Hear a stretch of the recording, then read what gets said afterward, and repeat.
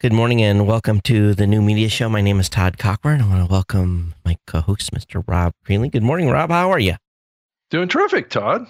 It's another New Media Show day. If it's Saturday, it must be the New Media Show. It is. That's and my tagline. I'll be honest, it was very painful to climb out of bed this morning. It was rough.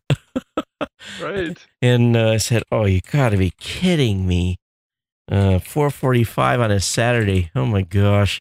Anyway, Right. this is a price I pay to bring this show. Of course, you too, getting up early and partaking of your Saturday. Well, this is kind of late for me on my normal schedule because of, I kind of do a lot of conference calls and stuff really early in the morning all week long. So well, I do. This is actually sleeping in for me, Todd. Yeah, my call it crazy. My prime time meeting hour is 5 a.m. here in Hawaii. Right. Yeah, it's like 7 for me, 7 to 8. Yeah, so it's, equivalent same time because you're 2 hours ahead of me right now. So, actually, you're 3. And whenever you guys do your silly clock change again, then I'll get an extra hour of sleep. But it's not so silly at that point, though. Right. So big, at least in news-wise, big week in podcasting. Right. Now a lot of stuff happening. Yeah. I think it's just the tip of the iceberg. I think. I think there's a lot more coming. If you want my honest opinion, I think this is. I think that the industry is getting more serious now. I think there's players are starting to really think much larger in their thinking, and you can see it in the changes that have happened just this past week. When someone brings $55 million to the table for a content company, I'm like, yeah. We've been saying for a long time we're in a content era, and that's exactly that's a reflection of that. There's winners and losers in that content era, though. Well, that is true, and that was also reflected in the news this week. Yes, and actually, which is a little bit baffling, actually, when you think about what happened there. Yeah, and actually, I want to start with that. I was so Panoply announced that they are getting out of the content business and they're going to be a tech company, and I was just like, a platform company, like what we're doing. Right. I'm thinking, does that mean I'm competing with them now or what? And I think it does. Yeah. So, but it was just it's an odd move. So are they going to make enough money on, how many people have they got over there? I heard that it was, I don't know, like 20 some people or something. It wasn't. Oh, wasn't that big then? Well, I don't think that they were that big to begin with on the content side. Now, granted, there's 2 parts to the company over there. There's Slate, right, and then there's the Panoply side. So I don't know how those 2 worlds. I thought I read that they had split those 2 companies up. So what they did here with Panoply wasn't going to impact Slate, but because Slate's been a long-running success. But if they're going to lay off their sales team, how are they going to monetize the Megaphone ad injection portion of the platform? That, to me, is the baffling part. Okay, so you're going to lay off you're not. You're going to lay off your content team. That's what they're laying off, is the content team. So it must be the sales side is still good. Right. It'd have to be, right? So the only other thing I could think of would be this is a repositioning of the company for an acquisition of some sort. I don't know. Someone repositioning for, someone do a tech acquisition. So, okay. Right. So if another company already has those parts, then why would they need them anymore? Right. So I don't know. That's pure speculation at this point. But that's actually I'm thinking about this because I was pondering it yesterday quite a little bit. I'm like, what's the move? And I didn't really even think about them being acquired. So Yeah, I guess that makes sense. So if someone comes in, and I know that there's a couple of companies that need yeah. So I'm the light bulb went off. Yes, I can tell. So I know there's a couple of companies that need injection that don't have their own. Right. Oh, so yeah, very interesting. I should have sent someone else a message this weekend. Or this week. Did you? No, I didn't, but I just, I've got enough to handle right now. Right, yeah. So that's curious. So I guess we'll have to keep our eyes peeled on what's going to happen with the folks over at Panoply. So, and then the acquisition by iHeartRadio, and I'm still just call me a bit of a doubter. I just don't. Does anyone actually use that app? Which app? The iHeart app. Oh, the iHeart app. I would imagine that there would be quite a few people. Sure. Yeah.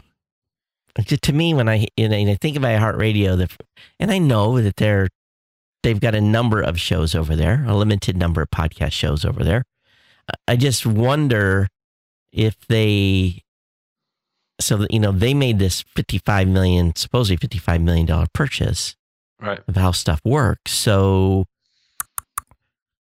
well, it's definitely content.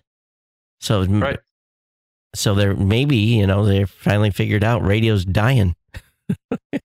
They have to do something. But this would be by far the biggest radio check written. Right.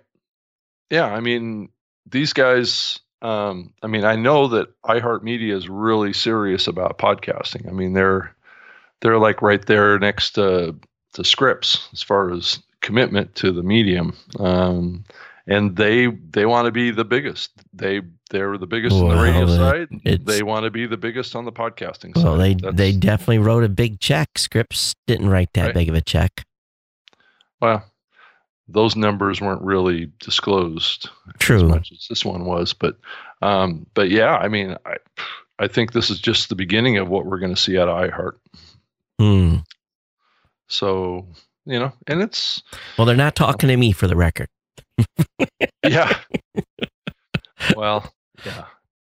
But anyway, they actually, I think, want to get into more storytelling content. The How Stuff Works folks have had a long-standing reputation in the podcasting business, and if you think back to if you're new to podcasting, I don't know that you really know the history of How Stuff Works, but they were owned for a period of time by Discovery Media as well. So they got acquired in the same time frame as Revision 3, which was another early video podcasting kind of network that got acquired by Discovery, which is the Discovery Channel on the TV side. Mm-hmm. They were into podcasting pretty aggressively, and they got How Stuff Works too. And they worked with How Stuff Works to create video content for the Discovery Channel for many years, and then Discovery decided to spin off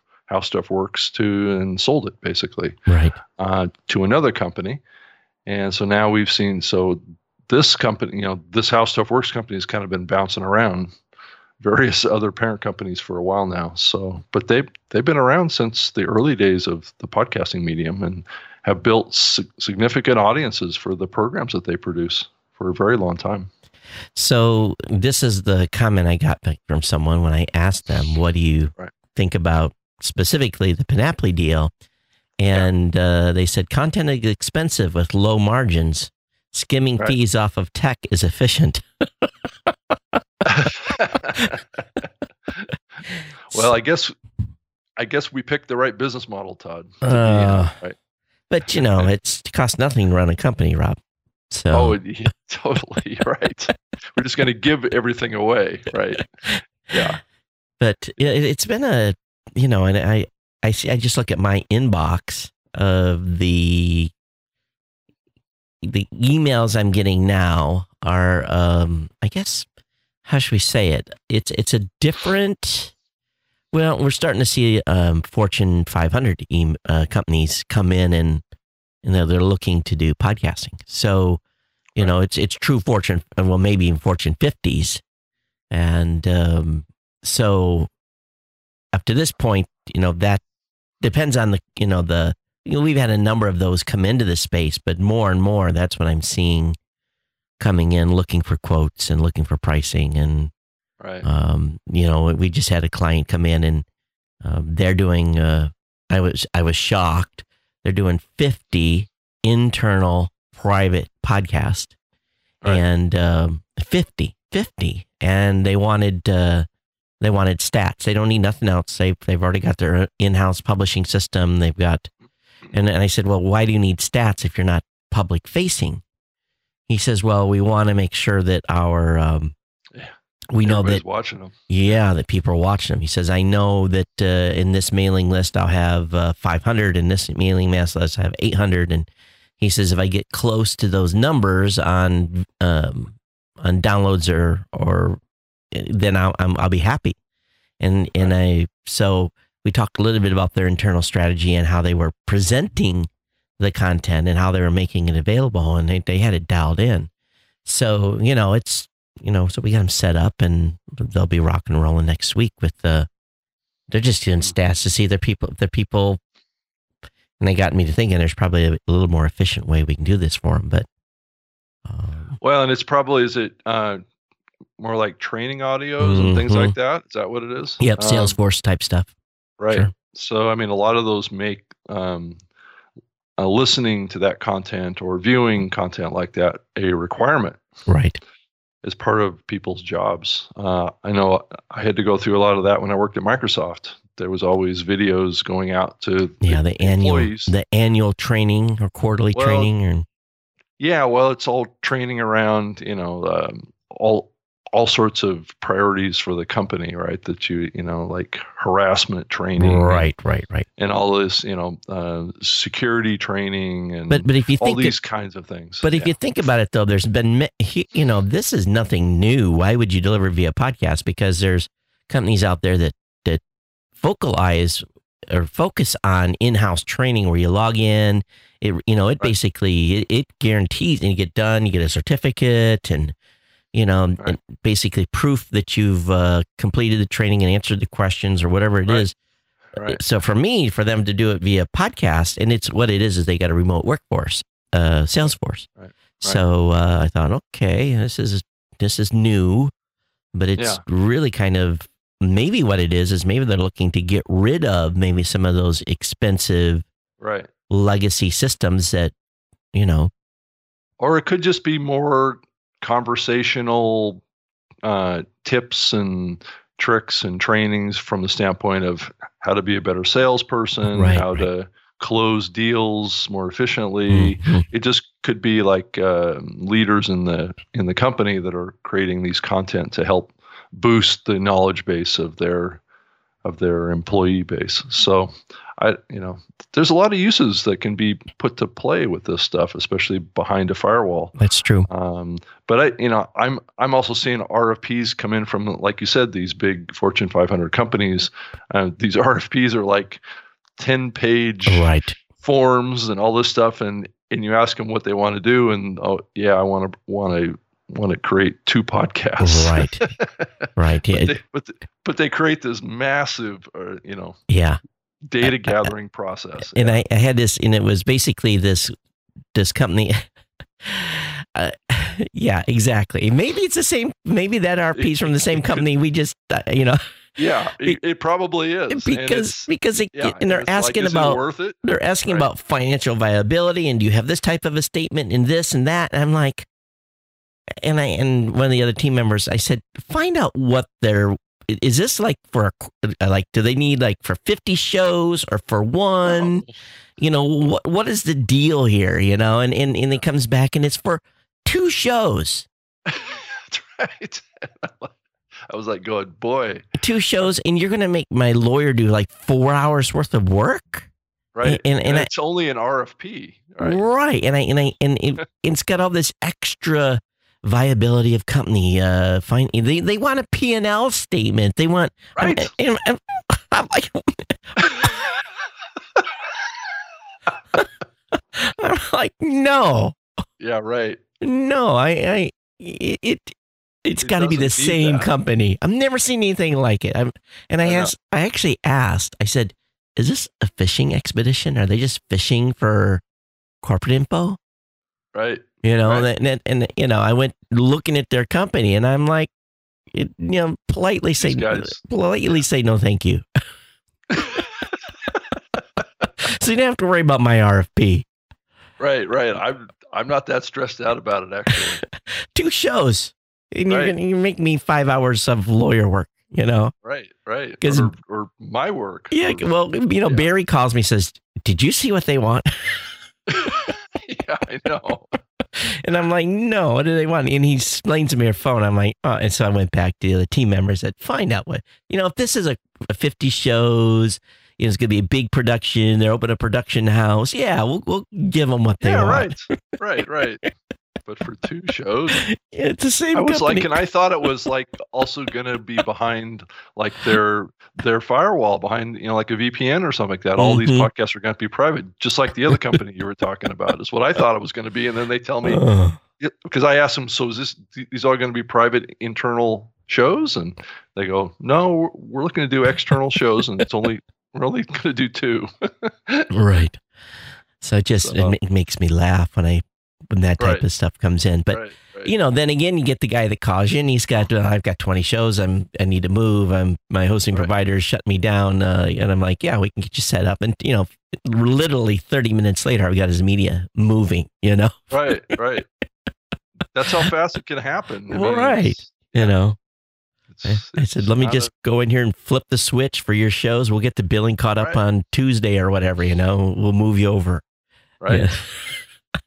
It's not that hard. Yeah. Let's not make this any harder than it is. Yeah. And that is true. RFPs for a $40 hosting account. It's put it on someone's credit card. Come on, let's go. Right.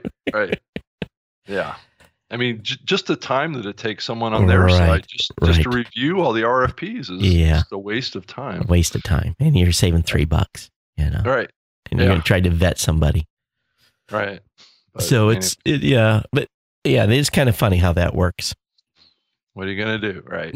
If you want their business, some of them are big names. I go, "That'd be a nice client to have." And you think, they're going to spend, they're spending $100 a month with me. But is there any upside to it? This is the other question. Right.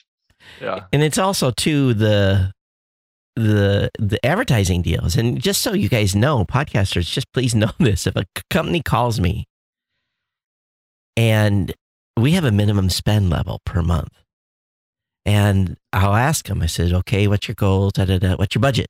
And so, "Well, it's X number of dollars for 90 days. I'm like, "Well, that's really what we need budget per month for 90 days. Right. And I just politely at this point say, "Let me give you some names of some shows that I know, and why don't you reach out to them yourself?" Because I'm not doing and what I found over the years that if let's say a company comes in and they're going to spend, let's just use a number, $3,000 for a month, and a company comes in and they're going to spend $30,000 for a month. All right. The $30,000 client, I get the RFPs together, get the shows picked, send them over, they approve them, we turn it on, and we go. The $3,000 client, I spend 10 hours on the phone explaining exactly how we're going to do it, how we're going to execute, what he needs to provide us. Right. And then every 2 days, they're calling me, checking on downloads, checking on complaining about sales or whatever it may be. Right. So there is a niche out there. If someone wants to handle those clients that want to spend those small amounts of money on a spend across 8, 9, 10 shows, there's work out there. But for me, there's work. It's the key.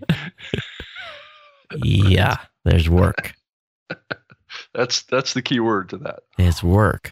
So, I've turned away deals that don't meet the minimum spend just because I know what, where the pain point's going to be. I had one come in the other day. The guy had $5,000 for 90 days. And I'm like, that ain't going to work. It's not going to, I can't do it. And first of all, I would probably not, it's a disservice to, sometimes you have to, I've warned them. I'm like, this may or may not work in podcast advertising. Right. So, I don't know, do you see the same thing, Rob, with those small spends? Yeah, we try and shy away from the small spends too. We try and go after those larger deals, and those are the ones that we put forth the effort on. Yeah. So, I mean, at this point, that's the only way you can really kind of really justify having people working on it. Yeah. So that's the trade-off. And that's one of the other reasons why we have the dynamic ad stuff is to fill in that gap, right, to some degree. And that's kind of like, we're trying to make it available to all levels of podcasters if it's possible, and trying to drive those campaigns down to smaller shows if we can, kind of like what you've been doing over the years. Yeah. So, that's the direction that the industry is going. It's just how do we execute on it now is where the issue comes into. And believe it or not, where my issue is right now, and it's driving me crazy, is podcasters, you don't check your email. Right. Well, it's the response times as well. Response times. So I had a really huge buy come in, and I sent 136 podcasters got invited to the campaign. And almost immediately, maybe within 24 hours, I got response from like 30. Say, yep. Or a couple that said, no, we're not interested. And got them writing. And then it was the other 100 that I'm on the phone calling. Hey, I sent you an email 2 days ago. Right. I didn't see it. Can you go look? Oh, yeah, there it is. Oh, yeah, cool. Yeah, look, I'll get back to you. I'm like, no, I need an answer today. Right. And I spend 5 hours on the phone calling podcasters that are not checking their effing email, and Rob, these weren't small shows, not small. No. These were shows that would have, $2,000-$3,000 a month earned on this campaign. Yeah, that's some dollars. That's some dollars, and they're not checking their email. Right. Yeah. Well, it's a problem that you've had for many, many, many years, going back to the very early days. It hasn't changed. Right. So I think we've talked about this one for like every couple of years. Yeah. So how do we fix that? How and so now what I'm doing is I'm going to be hitting it in my newsletter. I'm going to be hitting it in, I'm going to hit them 5 different ways. I guess you have to send them text messages, I guess. Oh, good idea. There you go. It's insane. It's insane. So did you see the announcement that got put out by Scripps about Stitcher? Yeah, they're rebranding. Yeah, well, I don't know how much they're rebranding, other than they're rejuggling who's a parent and who's a child. Stitcher is going to be the parent company of Midroll and the. Oh, I don't think I read that. Earwolf. Yeah. So they're going to be the parent company, Stitcher.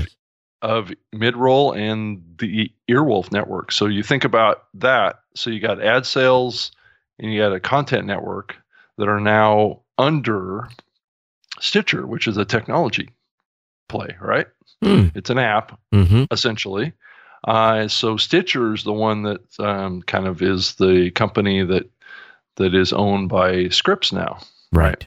So they basically made Midroll and the content network kind of like a division of Stitcher. Okay, so, I guess from a stack standpoint, it makes sense to me.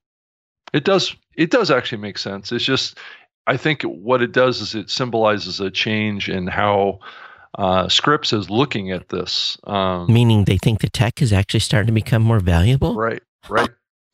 And there's a common thread here. You think about what Panoply just did. Right. That was a play to say tech is more important. as far as in the business. So VCs that are listening out there, investors, I've got a tech package and I've got lots of content. They don't check their email, but well, it's It's the combination, and this goes back to the very early days when I, worked for Podcast One.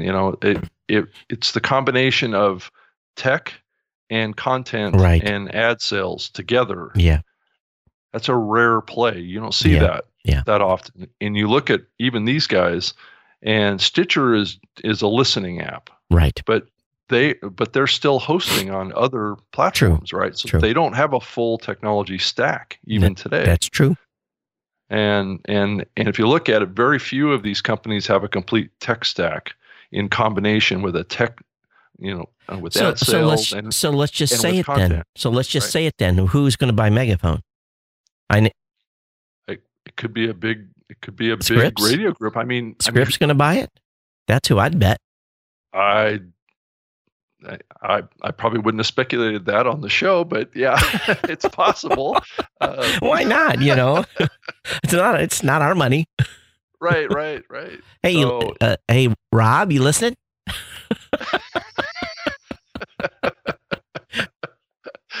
So, you start putting these puzzle pieces together, and they start to make a little bit of sense. Stitcher is a listening app, right? It's got premium content in it. It's got all this stuff. So you think about what's the missing piece with Stitcher, and that's a hosting and distribution platform is what's missing. Dynamic ad insertion, all that stuff is something that they still need. Yeah. So who knows, right? Remarkably, you may be right. Remarkably, I have all that stuff ready. So so do we. So yeah, and more actually, but yeah, it's a little bit of a sign. I'm sorry, folks. You guys are all just like grimacing, like these guys are just like pitching to be bought on the show. Yeah, right.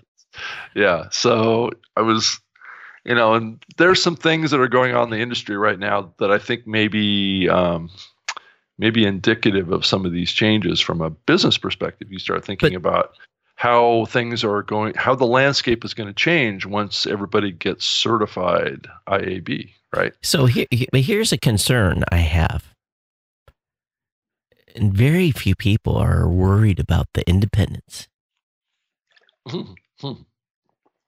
Very few are worried about them. Do we need to be worried about them? Well, these are big show, big content name deal plays. Right. They've done nothing, and damn, I shouldn't even talk about this. They're not focusing at all. No one cares about the other 90%. Well, we do, Todd. We do. Yeah, we do. These guys are playing a different game than we're playing. That's right. And that's okay. Yeah. Yeah. Whatever. Right. And by the way, first cup of coffee in about 2 months.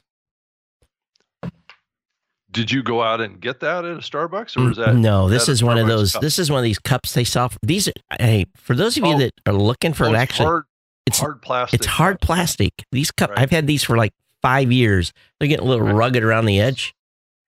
Best coffee cup going. And no, we're not endorsed by Starbucks. And I don't even have Starbucks coffee in here. I have King Rose something. It's a pod. Maybe you should approach Starbucks to sponsor the show, Todd, because we do it so early. I know. Everybody that listens to this show needs to have a cup of coffee just to stay awake. That's a fact. Or a Red Bull in the morning. Now, I've always said Red Bull would be a good, because I shouldn't say this out loud. I quit drinking Red Bull for 2 or 3 years. Right. I can't help myself. I'm back to drinking it. I'm drinking the sugar-free, though. Yeah, I'm drinking the sugar-free.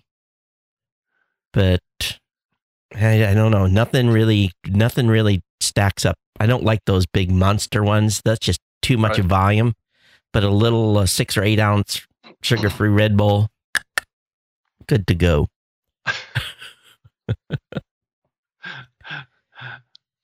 Yeah. Okay. So I guess we'll see. It's fun to watch everything that's going on, and but definitely some people are going to be looking for some jobs. Content. What happens to all those shows now? They were just at an upfront. Panoply was announcing their new show, and now they make this like, boom, they drop this turd. So, it has to be something to do with an acquisition. I know how much money they spent to go to that upfront. Right. They wouldn't just abandon that investment. Right. Yeah. I mean, it's just a matter of thinking about the pieces of the puzzle, right? Mm-hmm. And that's what all of these companies, these larger companies, that's what they think about is what pieces are missing. How can they shore up their business models? I mean, in a lot of ways, all this activity from this past week is somewhat related to each other as far as in overall trends of the industry. But I did raise the topic, and we didn't expand on it because we got caught up in the Starbucks thing. But was what I believe is driving these changes in thinking, and that's the IAB certification of podcast metrics. I don't know about you, Todd, but I see on a regular basis, I see a lot of pain happening right now between those that are claiming to be IAB compliant and those that really are, or maybe they're still counting differently than, especially around the 24-hour window. There's a couple different ways that it can be implemented. And so we're still going to see some differences. Could be significant differences between platforms and how they're counting. And if a platform, I think some of the platforms are still competing based on, well, we can get you more numbers than the other guy, right? Yeah, and if you're doing a rolling 24, the delta between a rolling 24 and a fixed 24 is very small. So it doesn't. But it's different, right? No, barely. Barely. My name. That's a little bit. So there must be other factors that are going into this. And we found some factors. Sure, we found some factors too. And we've been doing this this audit. As a matter of fact, I think we'll be done next week from everything. It's been a process, 2 months. A lot of stuff that they asked some pretty deep questions. We had to go in and really dig in and, so, and all these platforms are going to have to go through that, right? Right. And I think what's going to end up happening is some things we have discovered during the process is going to require the IB to go back and look at this a third time. There's some stuff. There's a few things that were not absolutely fully defined, fully flushed out, that need flushing and flushing out. We need to close the loop on because there's a little air gap there, and because we're like, okay, here's A and B, which do you want? So what's going to end up happening, folks, is that all these certifications are going to come with disclosures. So there's going to be disclosures to, here's the certification for this, here's a certification for that, but here is a disclosure to go along with it. Right. And there's not going to be this, no one is going to end up with a pure, yes, I'm certified with ABC and no disclosures. There's going to be disclosures for every company. It's going to have to give disclosures. Now, does that mean the end number is different? We hope not. But what it really is going to say is, this is why there's a deviation, or this is why there is process different, or take this into account, that type of a disclosure. So it's good. It's going to be good for the space. Right. It really, really is. I mean, are we still going to come out of this process with differences between platforms? And numbers wise? Yeah. That is yet to be told. And that's what we're doing now, is we're in the process where they said, okay, well, they didn't tell us. They did a test against specific episodes on specific shows on specific networks. And they said, okay, give me the log files for that 24 hours. Right. And then they're going to go back, they went back and they're digging through that data, And then they're going to come into our system and they're going to say, okay, let's load it up and let's see what we got and what you got using all the rules. Right. And so that is the big reveal. That's what we deal with next week, I think. But, it's just, there's lots of little things that can cause a wrench in the monkey works. As an example, CDNs making changes to log files without notification of the hosting provider. They don't, if you have the customer, if they make a change to the format of a log file and you don't catch it, right, you can end up with some problems. So there are self-auditing criteria now that we've implemented just because they said, well, what happens if your CDN changes this? And we're like, well, they won't. But they said, well, what if they do? Right. And we're like, well, they're not going to. Well, it doesn't matter that they're not going to. What if they do? Right. Because they just might. Or they just might. And we're like, oh, okay. And then they're like, show me your audit routine. Right. Okay, let me build that, really. And that's what it literally came to, because there was some stuff that we would have just arbitrarily said, they're never going to change that. Right. But they can. Todd, in one other thing that I heard pop up is that some of the hosting platforms are claiming that they can more accurately parse large group IP calls on podcasts, so they can sort it inside of, so they can identify group IP differences.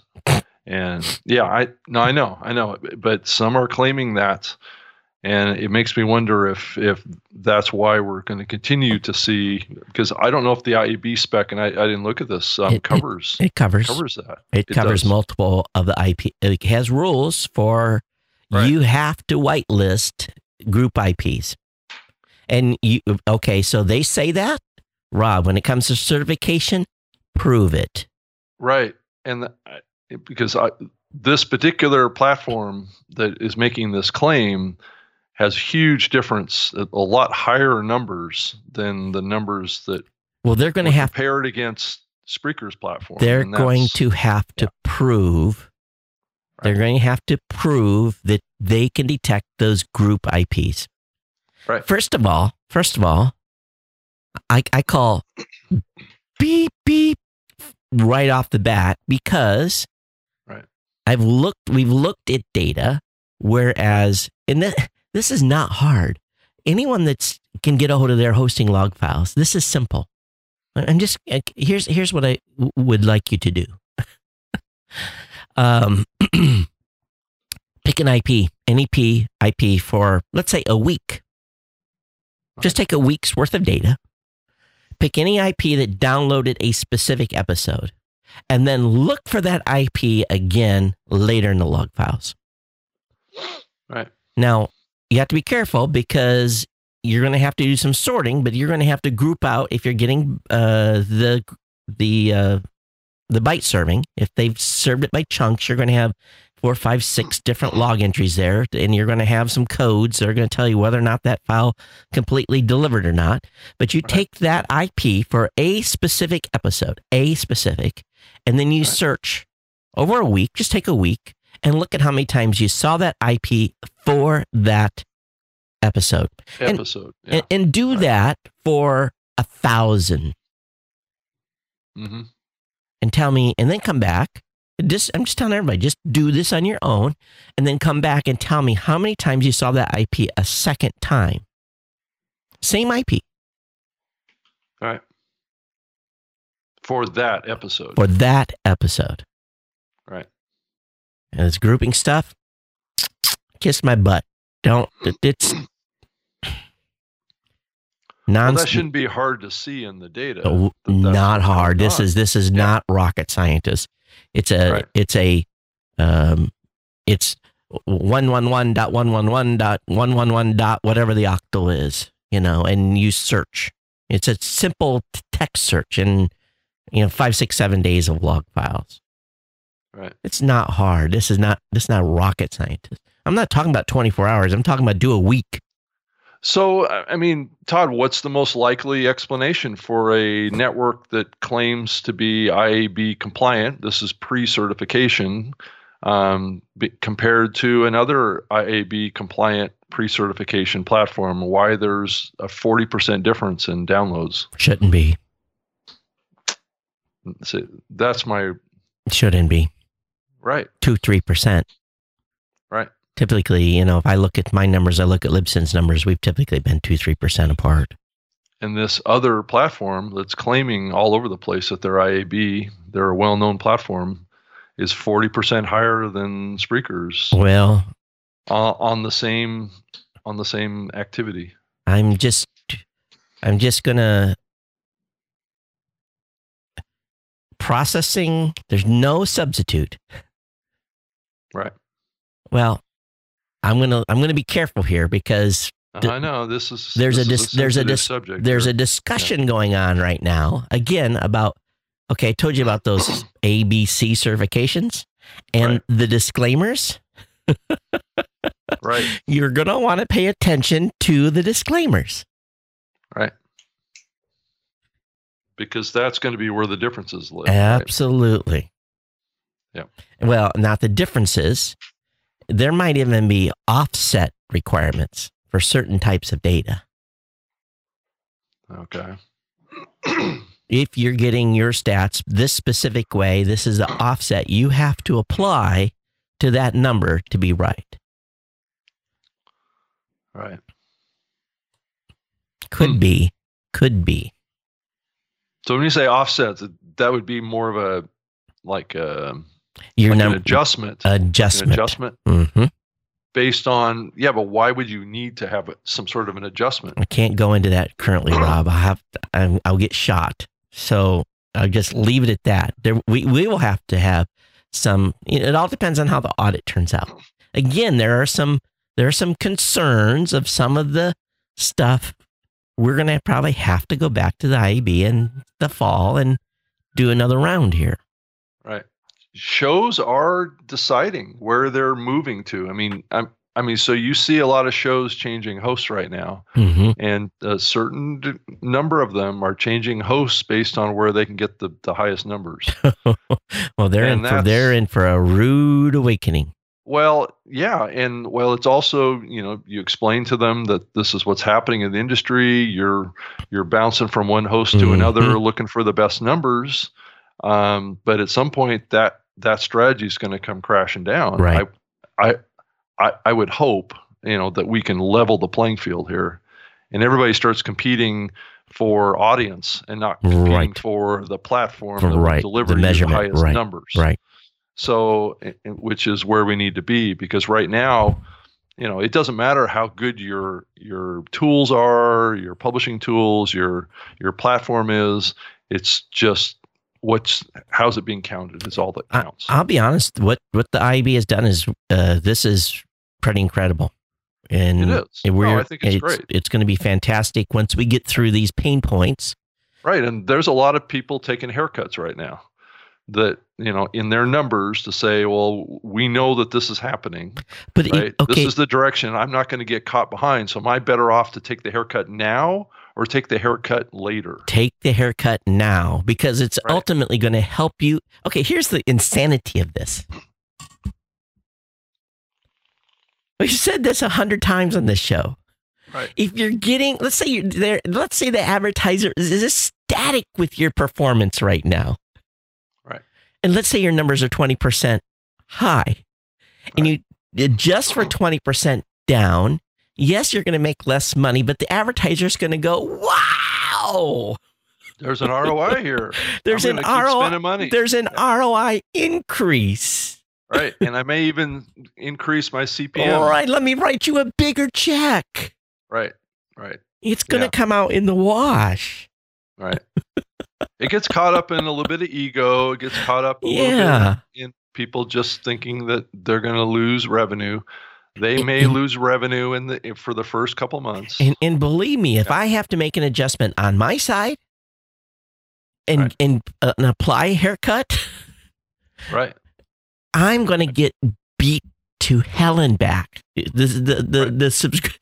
podcasters are going to come in, and my poor support team are going to need Prozac. Right. Yeah. No, and it's not going to get better anytime soon. This is a haircut that people are going to be having to take for the next, I don't know, until everybody gets certified. And my worry is that even the certification isn't going to eliminate this problem. But I guess it gets back to what you were saying earlier about, there is, I think we're getting closer to a level playing field. Right. And in the end, that's all we've ever wanted was just a level playing field. Right. And which means that technology is pretty important to the medium right now. Right. When I have my corporate customers call me or send me an email, I said, hey, we're missing a day's worth of data. I go back and I'm like, yep, something stalled. Let's get it reprocessed. We'll get it caught up. And my corporate customers are looking at this data hour by hour, day by day, and it's critical to their business decisions. Podcasters are, I'm not fanatical about my numbers at this point because I've been in this space so long. I honestly don't care. I do, but I don't. I take a peek once in a while and go, ooh, or, oh, great. Whichever way it's went. Even my personal show at Geek News Central, I've had to look because I've looked at the numbers like, we've leveled out a little bit. It's time to, because I wasn't gaining as many new subscribers as I thought I should be. So I'm like, okay, I'm not paying attention enough. It's time to ramp up the marketing a little bit. Right. Yeah. On my own side. But, that's what happens when you've done a show for 14 years and you're just grinding. You're grinding them out. But so I take a interest from time to time, but there's a lot of new podcasters. If you drop their numbers 200 on a single episode and they've only got 1,000 listeners, that's devastating to them. It's a big haircut. Yeah. Right. Big percentage. Yeah. So believe me, I'm cognizant of haircuts, and it can be painful for sure. But we've learned a few things going through this audit too. And this audit firm is thorough. They've asked some questions I've never asked before. I didn't think to ask.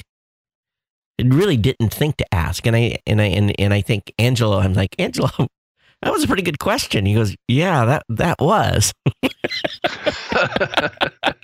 Got you guys' attention. Yeah, I got my attention. I'm like, what does that mean? He says, well, let me work on this a couple of days and let you know. Right. And really questions that required him to work a couple of days and doing some alternate analysis. The poor guy. Yeah. And it's also at the same time validated a lot of the stuff that we've been doing over the years too. Some validation. Right. But yeah, we'll see. We'll see what happens here. I think it's going to be, I think we're going to be one of the first out of the gate here with some stuff to talk about. And believe me, we're going to be talking about it in the context of here's why, here's the disclaimers, here's what you can say, what you can't, the whole 9 yards. But in the end, the certification is the goal for all elements, minus the client side reporting, because no one's getting that. Right. But this may help RAD a little bit too. It may help that implementation, but I just see reluctance on app developers to implement RAD. Yeah, I haven't heard a lot about it here recently, but there's been a lot of other stuff going on too. Right. So, anyway. Yeah. But auditing of your own stuff is, if you're not doing that already, Rob, be prepared. Right. Well, we're starting down that path of certification here as we speak. So, well, did you get the questionnaire? Yeah. Well, I didn't. I'm not having to fill it out. Thank goodness. Good one, wasn't it? Right. Yeah. Yeah. The questionnaire, I think, is about 50 questions. Right. I think it took us 2 weeks just to answer the 50 questions. It's kind of like a podcast RFP for 2 podcasts. Right. Wait to have to sit through. Something just happened. My audio levels changed. Wait till you have to sit through 40 hours of code review. Oh, that sounds sleep-inducing. Yes. It's actually quite eye-opening.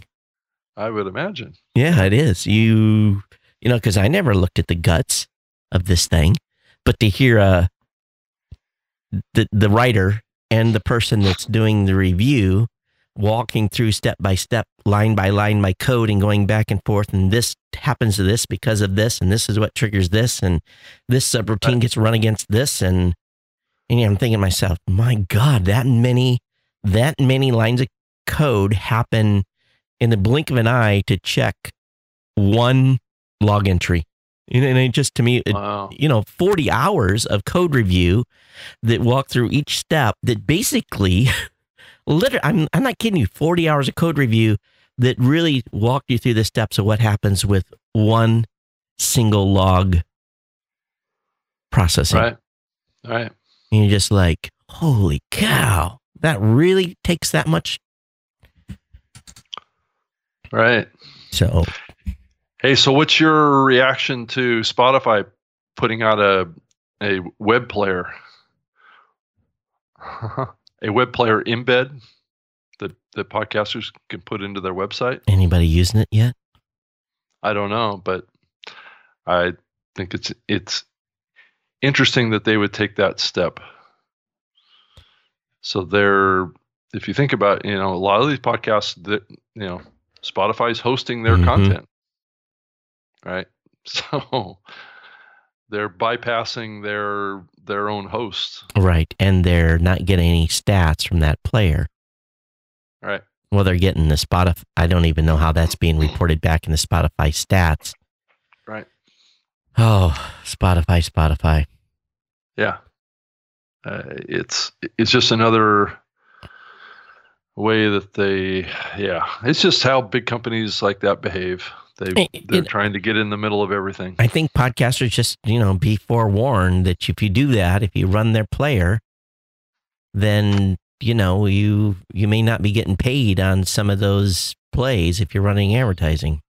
Well, it appears that there is a discrepancy going on between the haves and the have-nots when it comes to Spotify.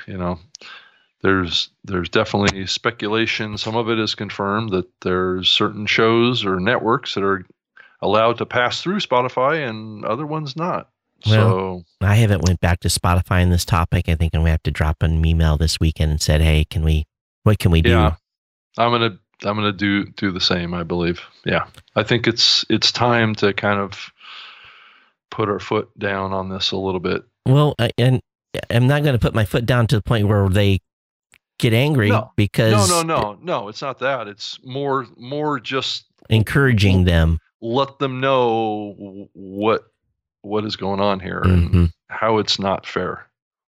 Right. And not everything in life has to be fair, but So just so everybody realizes what's going on, if you don't understand what we say by pass-through, Spotify caches your media. Right. They grab the copy off us and then they do whatever they do to it. Most podcasts are doing that. It appears that they're making exceptions for big content networks.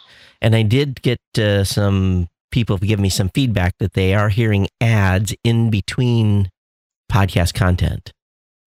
So I haven't personally heard it, but I've been told, and if anyone, please, if you hear an ad in between 2 podcast episodes, you're playing back to back. If you hear an ad in between episodes, I really want to hear about that. Tell me who the advertiser was. Tell me the shows if you can. That's good information for us to have internally. Right. But I think if it's true, we shouldn't be surprised that probably is the price of admission over there. Yeah. And no one has ever said they wouldn't. But again, I have third party on this, not I haven't heard it myself, largely because I don't use the Spotify app to listen to podcasts. Right. I did hear from one big network that they're passed through. That was a requirement of the deal. Oh, so it is confirmed there, Mr. Criblin. Well, it may not be for every network that's going into there. I haven't gotten confirmation that every single one of the ones that have been announced are on that, but my assumption is, based on the first one that I heard about, is if you look at it, most of these bigger networks are taking advantage of dynamic in various degrees, right? And dynamic doesn't work. And a lot of these big networks won't do a deal with Spotify for distribution if they're blocked from their monetization. So Addie says here that James found out that without logging into a Spotify account, listeners only get a preview of the first 30 seconds of the podcast on their embedded player. Oh, wow. Wow. Okay. So you have to be logged in. How does that work? How can you be logged? Spotify is a podcast. I mean, it's an app on your mobile phone. So I guess you can log into Spotify on your desktop? Yeah, you can get a desktop app for Spotify. So you have to be, that goes against the normal use case of Spotify. Sorry, at least in my opinion, because I think of Spotify on your mobile device. But if you're going to have the web, wow. So if you have the web player on your website, if the listener doesn't log in, they only get 30 seconds. Talk about a horrible experience. Well, don't get me started on that. They want listeners to go to Spotify is what they want. Right, exactly. And drive them away from podcasts. Please don't do this. It's sampling. It's sampling on your own .com. That's where you want them to start. Yes, you want them to go out and get subscribed on whatever app of choice, but you don't want them sampling on your website. My God, that's the last thing you want. You want them to listen to the whole show. Right. Yeah. Yeah.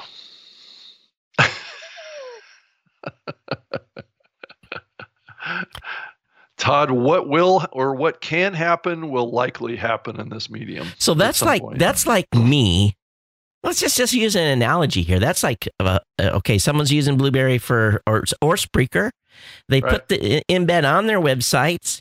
The listener comes in, clicks play, and in 30 seconds, a little pop-up comes in and says, log into blueberry.com to finish listening to the show. Can you imagine the outrage? I would be drawn and quartered.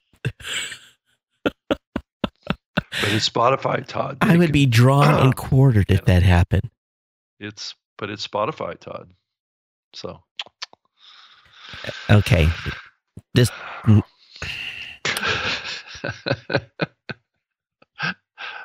I know. Yeah. This show, by the way, everyone that's listening, this show. Whoa. What was that? I'm getting feedback somewhere. Oh. From me? Oh, that was weird. We're being tapped. It's good now. Did anybody hear that? That was weird. The phone's not close. It was some sort of. Anyway, it's gone. Now I lost my train of thought here. It's basically drawn and quartered. What else was I going to talk about? But I guess it doesn't. I guess it doesn't matter. But I was going to say. By the way, folks, this show is at newmediashow.com. Keep. And yes, you can subscribe to the show at newmediashow.com. That's right. It's still available on Apple Podcasts. And in the Twitter account is NMS Podcast.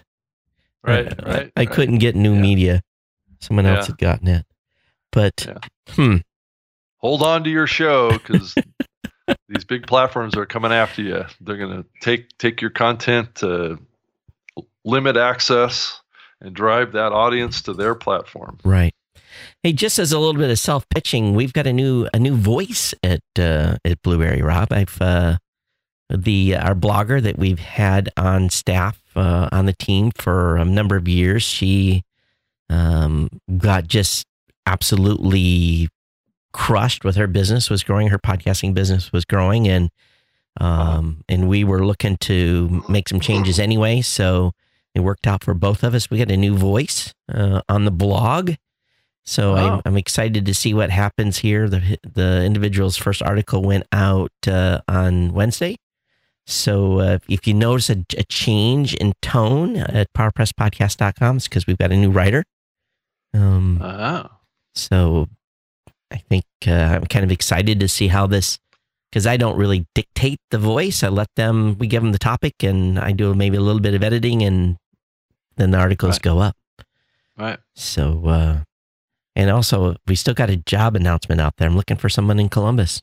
I'm looking for a developer assistant, but it's more of an assistant type role.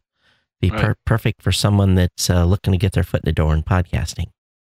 Right. I know you guys are hiring too, right? Yep. Well, I think we've done most of the hiring so far. Okay. They're just all coming on board. I don't know if you wanted to talk a little bit more about Periscope audio and what you're finding with that. Well, matter of fact, what Twitter did was made it available so you could go, there's live audio now on Twitter. Right. To me, if you're on a mobile phone and you're interacting with it, I don't know if live audio makes as much sense, because Twitter's got NFL football and basketball, and I think that the live video is much more compelling, but they did try to implement, or they have implemented live audio. So to me, I don't know. It doesn't sound as compelling to me. We've done Shoutcast streaming here before. And I still have a Shoutcast. I'm still able to live stream across multiple platforms at the same time. 20 some platforms I can live audio stream to, and they're more aligned with that kind of content and people looking for it.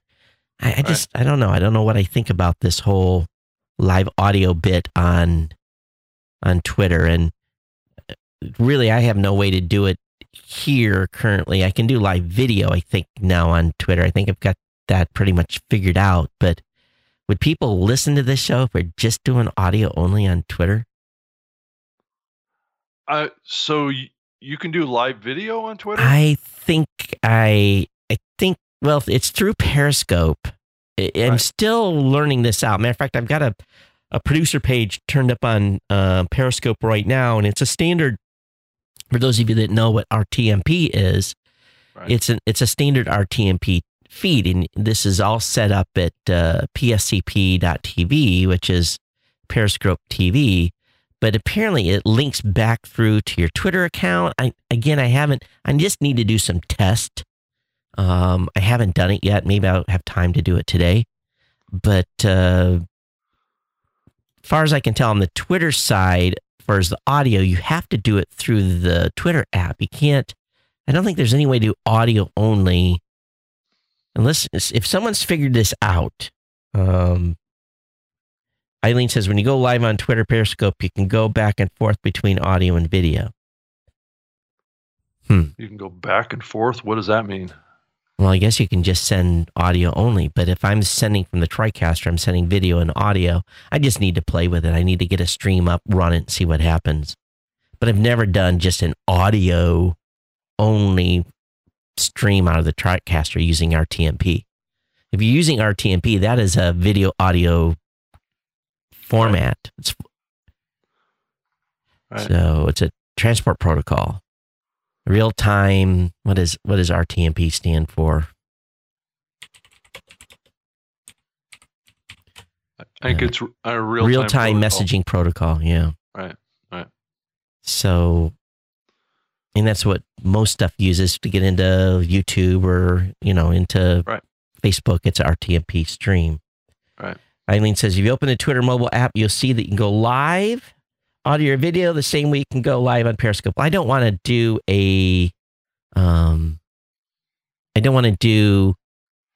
from the phone. To me, that's non-compelling whatsoever. Just to do audio via the phone and be live. You know, it's going to sound like crap. I don't think it's going to be that compelling. Oh, you can only do audio from mobile. So I guess if you're going to use Periscope, it's going to push video. So it's half-baked at this point, I guess. But you don't get an RSS feed, you know. No, it's just, it feels like it's Twitter pushing into being able to compete directly with Facebook and Facebook too. So if they can get more live content going. Mm-hmm. But live audio, you know, and I don't think people do a lot of live audio on their app. I don't know. You guys have more experience in that, Rob, than we do. Yeah. Well, I mean, from what I see, most people listen to live audio on their desktop computers. Mm-hmm. But it's certainly available on mobile, and you can plug it into your car when you're driving or whatever. But it is kind of like it's a convenience thing. People have to schedule it, and it has to be something you get into a routine with. I do a live show every week myself, live audio only. And it doesn't get a huge amount of live listeners, but it gets a good solid stable of people that come back every week. So, and they comment and they participate in the show itself. And there's a place for it, no question, in building a show.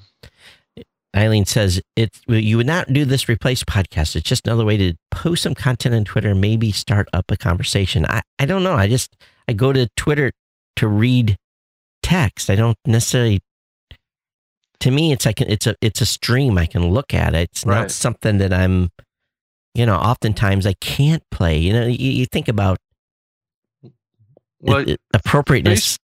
Yeah, I mean, Facebook had to deal with this too, with the live video they were doing. They eventually had to create a pop-up, right? That would, if you scrolled through your wall, that video you were watching it would moves pop over up to the corner, right? And it would continue playing. I don't know if the live video does that. The video uploads to that. I don't know about the live video. If you guys scroll off this page, does the live video? I think it does. Yeah. But that's the key to making that work, because people like to scroll their walls and look at current posts, and Rick if says they happen to be listening to something, then it might work. Yeah, Rick says I could see a use for this as a way to promote a podcast episode. Well, that's probably true too. Right. So I guess any way you can promote is good, right? Right. And if you can get somebody listening to your show while they're scrolling through their wall, reading other posts, maybe there's a little bit of a use case for that. It's the same thing that Facebook is doing. Yeah. So the folks on YouTube Live say use OBS and Periscope Producer to stream live on Twitter. Well, I have a TriCaster, so but OBS for those folks, OBS is a great little live streaming platform. It's don't need too much hardware to run it. Someone says any inside info regarding the Joe Budden podcast? I don't even know who that is. Joe Budden? Yeah, I've never heard of that. There's the Joe Rogan, which sounds similar to that. Oh, Joe Budden. I know what they're talking about. The Tesla. That's okay. That was cute. That was cute. The budding of Elon Musk. Yes. Yeah, Elon Musk We didn't talk about that, did we? No. Yeah. I think that my team would. Of course, I'm a nerd. I'm a square. 25 years of having to piss on demand for drug testing. I've never partaked. Never. I've never smoked a joint. So I figured alcohol is big enough deterrent to my health. Right. So I don't care if people do or don't. It's not my business. I'm not a prude. But it definitely got people talking. Their stock went down for a little bit because of it. So you can tell that some people didn't approve of him smoking weed on a show. But it's definitely a way to get some attention. I wonder what the downloads on that show were. Yeah, I'm sure Joe was licking his chops on that one. It's like, Elon, keep smoking there, sir. And I guess, does Joe Rogan smoke weed on his show on a regular basis? I don't listen to his show on a regular basis. Yeah. I couldn't tell you that. But so I just wonder though, what the advertisers say. We'll have to look and see if their advertiser. Of course, everything's pretty progressive now. People aren't freaking out about people smoking weed as much as 10 years ago. If they'd been smoking weed on the show, he'd have probably lost every advertiser he had. But the perceptions have shifted, right? Yeah, well, there's certainly a lot of states where it's legal now. Right. That's right. Yeah. Hey, well, Skype got the ability to record. Did you see this? Oh, I haven't. I've heard about it, and I know there's some upgrades coming, and their NDI implementation is good. But that's cool. So some people are going to be able to record on Skype. That's nice. Yeah. So Microsoft has been pushing updates to folks, and you're going to be able to record audio and video conference calls. It says here, let's see, you're going to be able to, let's see, someone shares their desktop screen during a call, that'll be included in the recording. Once you stop recording, end the call, or leave the group call, the recording will stop, and the final call recording will be posted on your behalf in the Skype chat in which the call took place. The Skype call recording will be available in your chat for 30 days. You can download and save the recording locally at any time during the 30 days, but it sounds like it'll go away after 30 days. Oh, that's interesting. Also, here in I need to be watching YouTube chat more as well. I always seem to be paying attention mostly to Facebook chat, but earlier in the show, Matt says, same problem in radio. The smaller clients always eat up your time by being needy. And then Radio Inc. folks says, yeah, I was shaking my head yes when Todd was telling a story about smaller accounts. So I'm glad I'm not the only one that has that problem. Right. It's interesting. It's that same in radio. So I was able to scroll up, so ignore my comment and chat. Well, going back to Skype then, so, you continue to have people that are complaining about Skype and having trouble and losing recordings. I guess we've been lucky here. And I think for anyone that's listening, the key to the success, and, we've had dropouts, and like today we had some noise, but for the most part, about 95% of the time, we're pretty good on Skype. Right. I don't have any big issues with Skype on a regular basis, and I use it all the time. Yeah. So, but the key to the success of this show and using Skype is both Skype channels are on independent computers. Right. That's their sole job in life. They're a Mac Mini, and that's it. And you don't need a Mac Mini. You can run a Windows laptop or whatever. Right. And I take the audio out. I take straight out of the headphone out jack. Right. I run it through a line leveler because those are not matched ohm-wise, and it's a technical term, to the mixer, and I go right out of that into a standard input, and then I feed the mic in on the Mac Mini with a mix minus output so that Rob can hear me, I can hear him, and there isn't this crosstalk going on. So right. It's worked well for years. As a matter of fact, I get very nervous when I have to go down there and touch any cables. That stuff collects. You might bump it the wrong way, right? It collects dust. It gets very dirty down there. Right, so, and it's the dust that holds it together, Todd. You can't disturb the dust. When you get dust in here in Hawaii, is the red dirt. You know that when you touch the in jack and you come back with a little bit of red dirt on your hands, you know that you've got a good crust, corrosion control around the plug. That's right.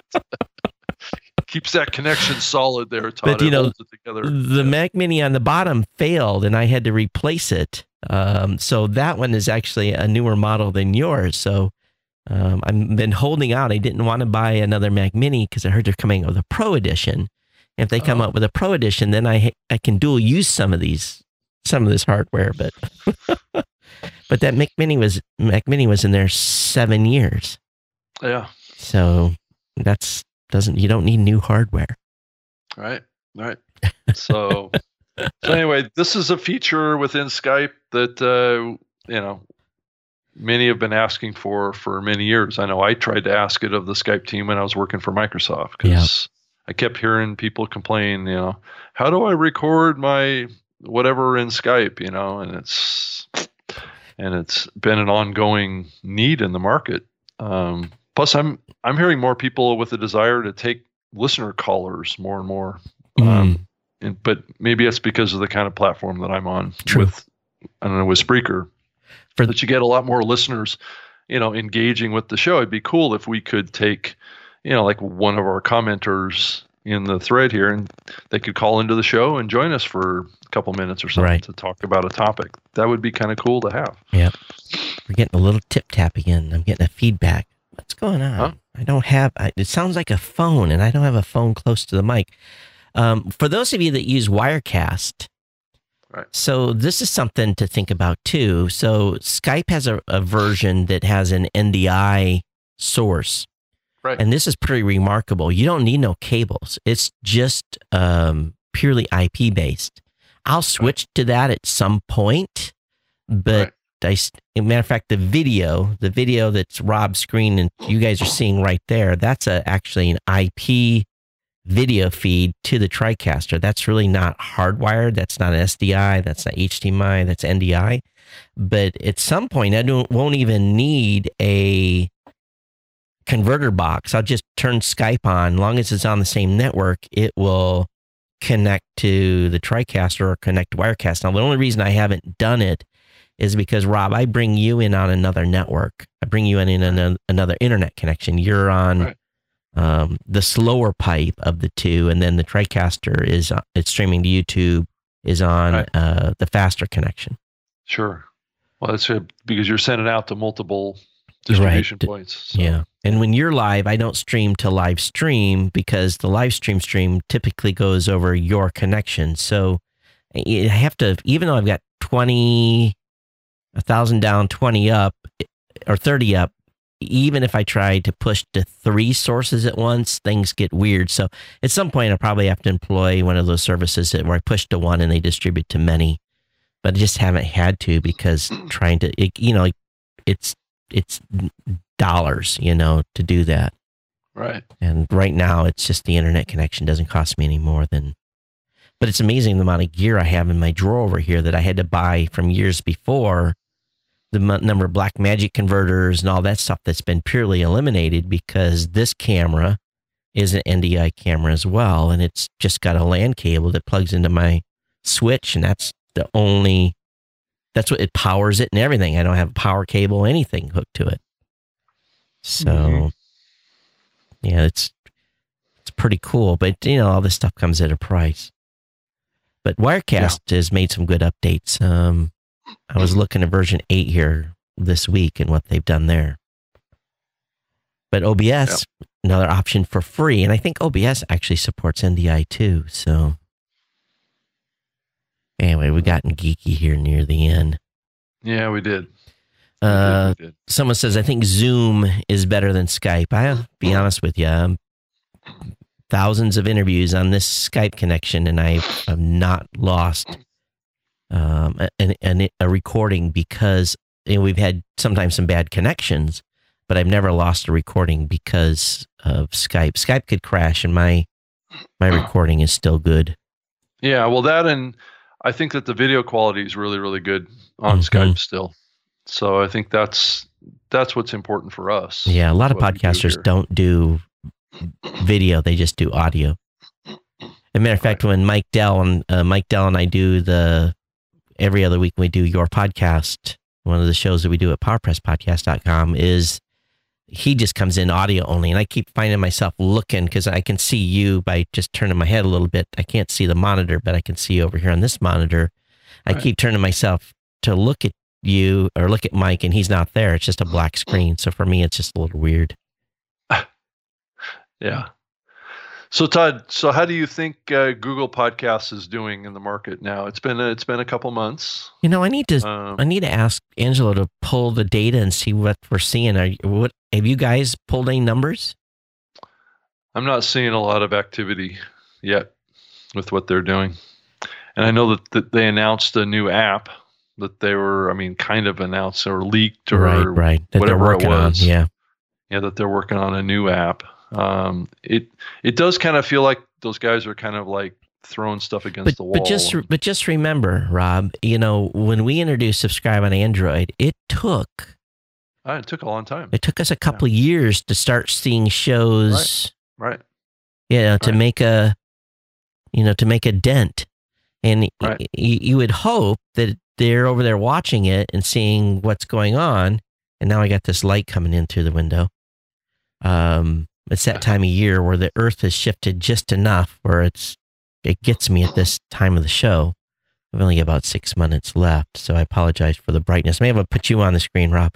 I think, it took us a number of years to seeing it. Now we see people that have been using Subscribe on Android for 2-3 years.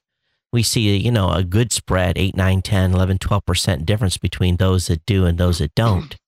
And I'm still, I responded to a Twitter thread the other day where a guy said, "Oh, I just found this. This is wonderful." And so I kind of like, yeah, we gave this podcasting community about 4 years ago, but the rest of the hosting providers have snubbed it because it came from Blueberry. Oh, okay. So a little dig there, Rob. You guys snubbed Subscribe on Android.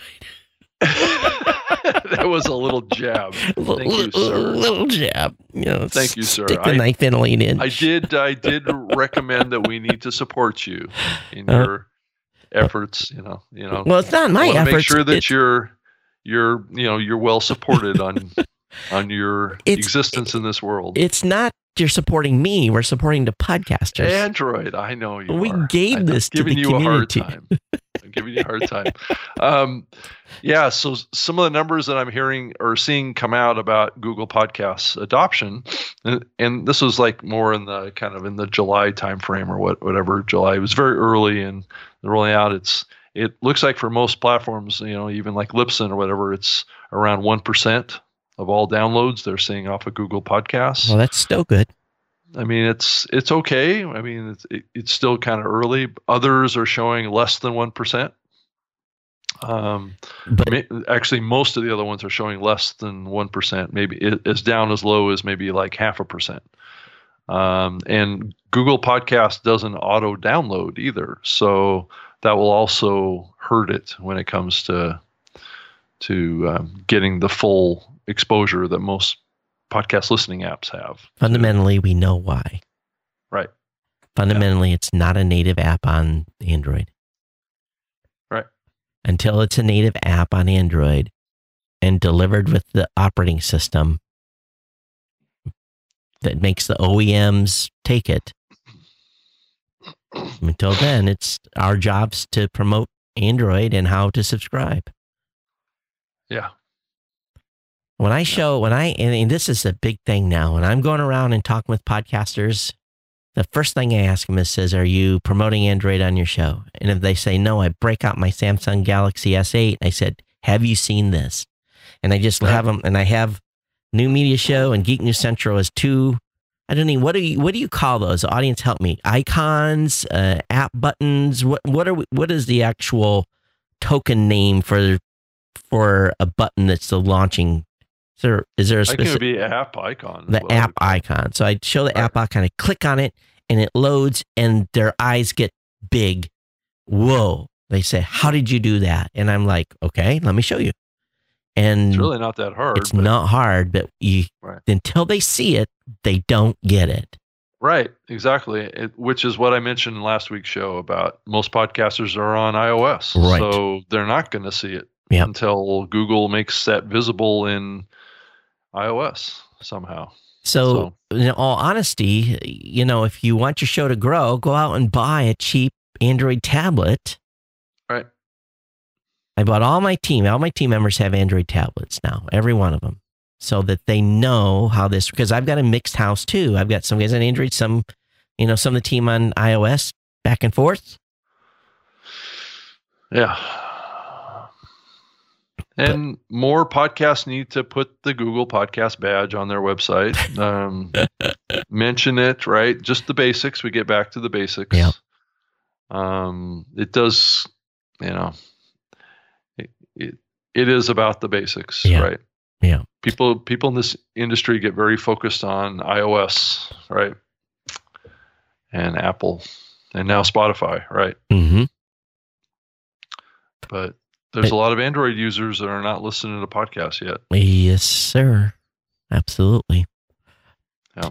But Google can help us with this, and as someone said here in the chat, we should have Zach back on. And maybe we should reach out to Zach, see if he's willing to come back on the show. But I'm hoping that, the end point, the end goal, let me see if I can bring this up on, the end goal, for those of you watching, is I'm on google.com. The end goal says all videos, image, news, shopping, more. If we could just get audio stuck in between videos and images, winner, chicken dinner. I mean, that would be the place that there would be, that's where they can make an impact. But I can only imagine the political discussion going on within Google to make that happen. That's right. It's about priorities. It's about priorities. Well, if they put that on there, you'll know they're serious. And if they don't, then maybe there won't be as much impact as they thought. But they're talking big. They talk big. They want to double the space or triple the space. Right. So that's going to take the Google muscle, a little bit more muscle to start promoting, and helping use the 8,000 pound gorilla here. I don't see any kind of really aggressive approach in the market at all from Google right now. No, I don't. So even from a community standpoint, I think most of their efforts that we've seen up to this point have been, Zach coming on this show and the kind of keynote panel thing that they did at Podcast Movement. And other than that, that's basically been what they've done, right? Yeah. So it needs to get beyond this a little bit. And I guess podcasters just need to continue to remember that, 50% of their audience is not on iOS. So right. I did, I am going to make the jump. I'm going to buy the iOS 10s Max. So I'm going to get. Oh, you are going to get that gigantic thing. Yes, it's not. I'm already on a 7 Plus. The size is not different. So is it, what, 6.4? They just, I think is the size. But they just use more of the screen. So it's not physically much I don't think bigger. it's physically much bigger. So, for me, it's just more glass. And it's famous in my prior life.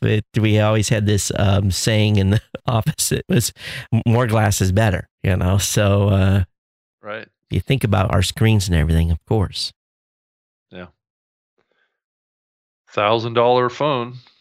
Well, in the configuration I'm going to get, I think $11.99. Wow. So you're getting the one that has the massive amount of storage in it, yeah, right? I'm going to go with 256, yeah. 256, yeah. I won't go to 512. I don't need 512. That is a lot of storage for a phone.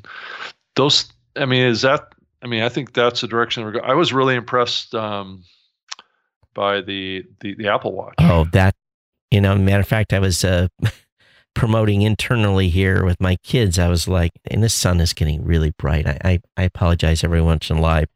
I was telling my kids, hey, I've got a Series 3 for sale. Anybody want to buy my Series 3? Todd with his hand-me-downs. Well, and what's stupid, I haven't had the Series 3 that long. My wife wanted a Series 3 earlier in the year. Right. And I was on a Series 2, and I wasn't even thinking. I'm like, yeah, we'll just both get Series 3. And we bought 2. And then I'm like kicking myself because I already sold the Series 2, and one of them already bought the Series 1. So I've got a kid walking with a Series 1, one walking with a Series 2. Now I got a Series 3, and I don't think I've got a buyer. So I'm probably going to put it on eBay and price it to sell. Right. And then get the new one? Is that what you're going to get? Oh, that 4. I have to. Luckily, Raw Voice buys my iPhone, but I'll have to buy my own watch. Yeah, but that ECG, the ability with that new face. I don't know if the face is going to be bigger on. We'll have to wait until the update comes out. Well, it's 32% bigger screen. Yeah. Or 35%. I guess there's 2 models, but so yeah. And all the new health features. If, let's think about this from a old dude perspective.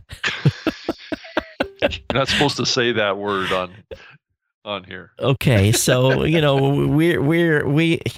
I'm closer to 60 than I am to 20. Let's put it that way. So, but it's all right, Todd. We won't hold it against. Let's be practical though, and I know we're late here, but ladies and gentlemen, you go to if you have anybody that's elderly, you go and if someone is in a care home, you go into a care home and it's full of women. The guys are all dead. I'm not kidding you. It's like 90% women, 10% guys. You go to any care home in America, it's the guys are dead and buried. Right. So how are we dying? We stroke out. We have heart attacks. It's just women live longer. Right. So with this with these features coming into the Apple Watch, if I'm having some sort of arrhythmia or something is going on, as these phones watches get smarter, they could actually save lives and extend life expectancy. Right. If we pay attention. You still have to. I just wonder where this is all going. I mean, you see what's happening to the phones. They're getting bigger. And more powerful. The watches are getting a little bigger and more powerful. Are we going to see? Do you think we're going to see a time where the watch kind of replaces the need for a phone? No way. Never. No. Never. It's a health. I don't know how everyone else is using their Apple Watch for, but I use it for health in the gym. I use it. I'm sitting here and it'll tell me if my heartbeat's got up. I'll get up and walk around. I use it for my fitness tracking. Yeah, I'll look at it when I'm getting a message or if I'm in the gym and I want to listen to Apple Music or whatever. I'll use that instead of the phone. But Todd, what if this becomes your large screen interface? Good luck. We'll see what happens in 10 years. Right? Yeah. So you combine that with a very powerful watch, and you're not needing a phone anymore. But no one likes to wear glasses. Everyone wears contacts. But everybody does. I wear glasses specifically because I'm weak. I can't stick stuff in my eyeballs. I just can't do contacts. I've tried it. Yeah. I hate it. I don't like it either. Yeah. So just, and I don't like snakes either. So I think there's a correlation there. Eyeballs are slimy and snakes are slimy. It's no, thank you. It's just a phobia, right? It is. It's a phobia. Some people, are just terrified of clowns too, right? I don't know if that translates to wearing contacts, but. And I'm not a LASIK candidate. If I was a LASIK candidate, I would be in and I would pay the money in a heartbeat. Right. To get that done, $6,000 or whatever it is to cost to get LASIK or PKG or whatever these new procedures are. All right. Well. Yeah. Anyway, we're talking health, but I think the Apple Watch. I'm more excited about the Apple Watch than I am about the phone. Yeah, and now the Apple Watch makes a direct connection too, right? Right. So you don't even have to have your phone with you to use the watch. Yep. It always surprises me when my watch rings. That always weirds me out a little bit. Huh? Dick Tracy. True. And usually what I'm doing is I usually be like, and I feel so weird. I'll have to call you back, and I talk real low. I'm on my phone. I can't hear you because I don't have my earbuds in. I'll call you back. Click. That's what I do with the responses on the phone. Right. All right, everybody. Love to hear your feedback. I guess we're here next week. I'm here. You're here? So far, yeah. Okay. I'll let you know. All right, unless something changes. Right. So big week coming up, obviously, but everyone keep cranking out content, doing that marketing. And we'll see, maybe we can get James on again, but if they haven't announced anything, maybe there's nothing really to talk about, but we don't want to get him on here and badger him and says, you're not at 1% yet. Well, actually, my next target for trying to get on the show would be the fellow from Spotify. Oh. But I did invite a couple of other people that might be interesting guests as well. All right. So we shall see.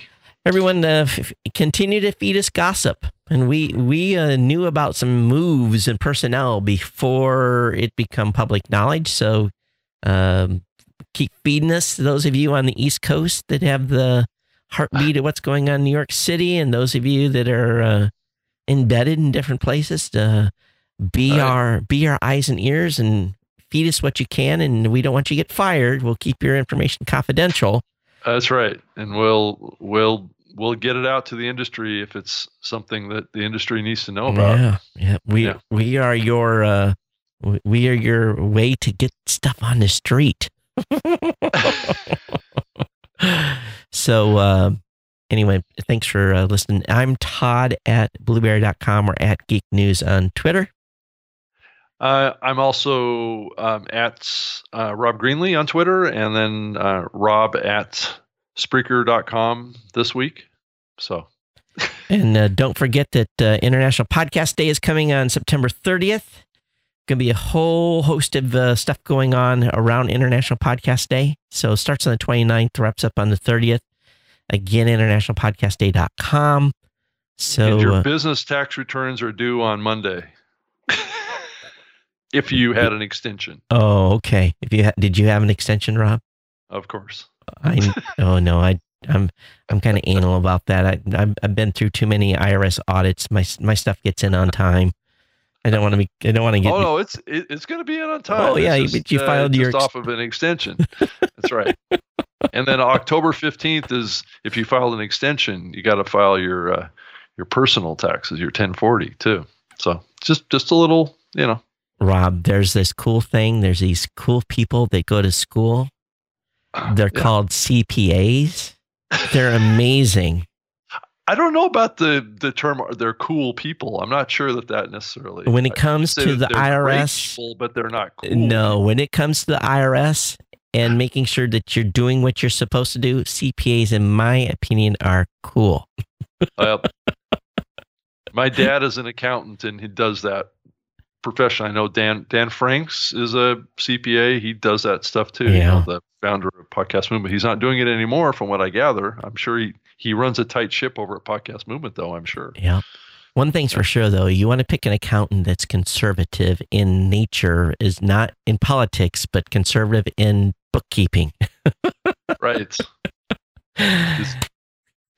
Cares about the details. He cares about the details and cares that he questions anything that's, when you have your accountant questioning you deeply, then you know that he cares that you don't have to lug a suitcase full of paperwork down to somebody that's going to be looking into your life with the power to make your life hell. So, right. Anyway, we've digressed. Todd at blueberry.com. Everyone, thanks for being here. Get subscribed to the show. Thank you for listening. We'll be back with you, we think, next Saturday, same time, yes. 9 a.m. Pacific is when we go live. For those of you who are curious, we'll see you next time. And everyone's been with us today, adding to the chat room. Thank you, Elsie, Eileen, the folks on YouTube, and et cetera. Thank you so much. Everyone, take care. All right. Thanks. Bye. Bye.